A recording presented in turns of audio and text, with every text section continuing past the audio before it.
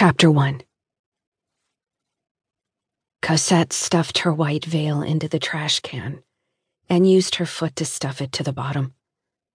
She'd first seen it on the cover of a bride's magazine over a year ago, and it had literally stolen her breath. The perfect combination of vintage and elegant.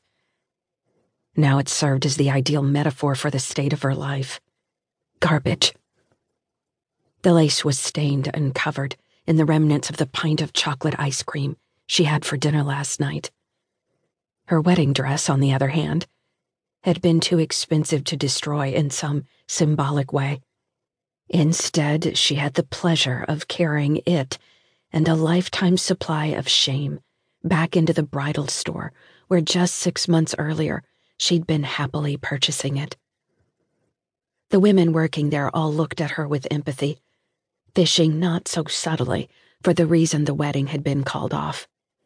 The usual cliché guesses wouldn't cover her situation.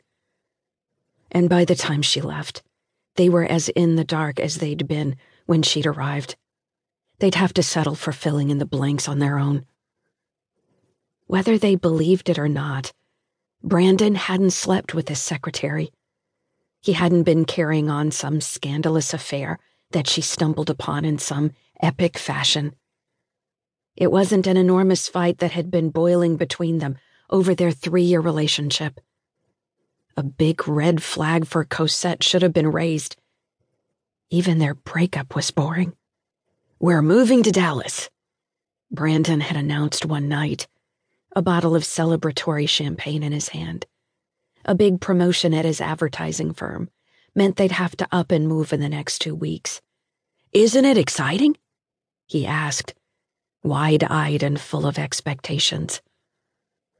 Cosette wondered if he had taken a different approach and had asked her if she wanted to move to Dallas. Would she have gone? Her argument about her cake shop being her priority elicited a laugh from him that made her near homicidal. His argument was worse. "Your shop practically runs itself. It doesn't take a rocket scientist to buy enough flour for the week. You've got managers. Just come to Dallas and do something new." If they'd been standing out on the balcony, there was a chance she'd have shoved him off. It was those words, that dismissal of the blood, sweat, and tears she'd poured into the opening and running of her own shop, that pushed her over the edge.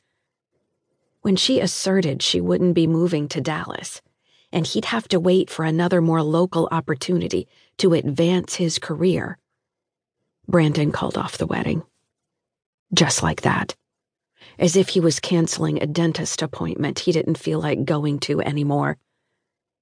The ease at which they decided they wouldn't get married should have been a good indication they weren't meant for each other. She was more disappointed she wouldn't be getting her bridal spa day than the idea she might not see Brandon again. Over the years, they rarely fought. They never had knockdown, drag-out name-calling battles that ended in the silent treatment. They were adults about their disagreements. Calculated. Realistic. But all that self-control had also robbed them of the passion. They'd never learned to fight with each other, and therefore had no idea how to fight for each other. Logic made walking away easy for Brandon, and suddenly it became clear. Love had hardly been a consideration. Within a week, his things were cleared out from their apartment, and he was readying himself for a move from Georgia to Dallas. That meant he was too busy to be the person to cancel all the wedding plans. Cosette had to rewrite her future. She went from being 3 months away from starting a new chapter to wondering what the next sentence would be, if the book would continue at all. The hardest phone call had been to her mother, a die-hard optimist. Rather than offer comfort, Matilda Octavia Teason assured her daughter it could all be worked out. Her haughty Southern Belle accent dusted over the problem like powdered sugar sprinkled on burnt cookies. She was convinced anything could be covered up with something sweet, if you tried hard enough.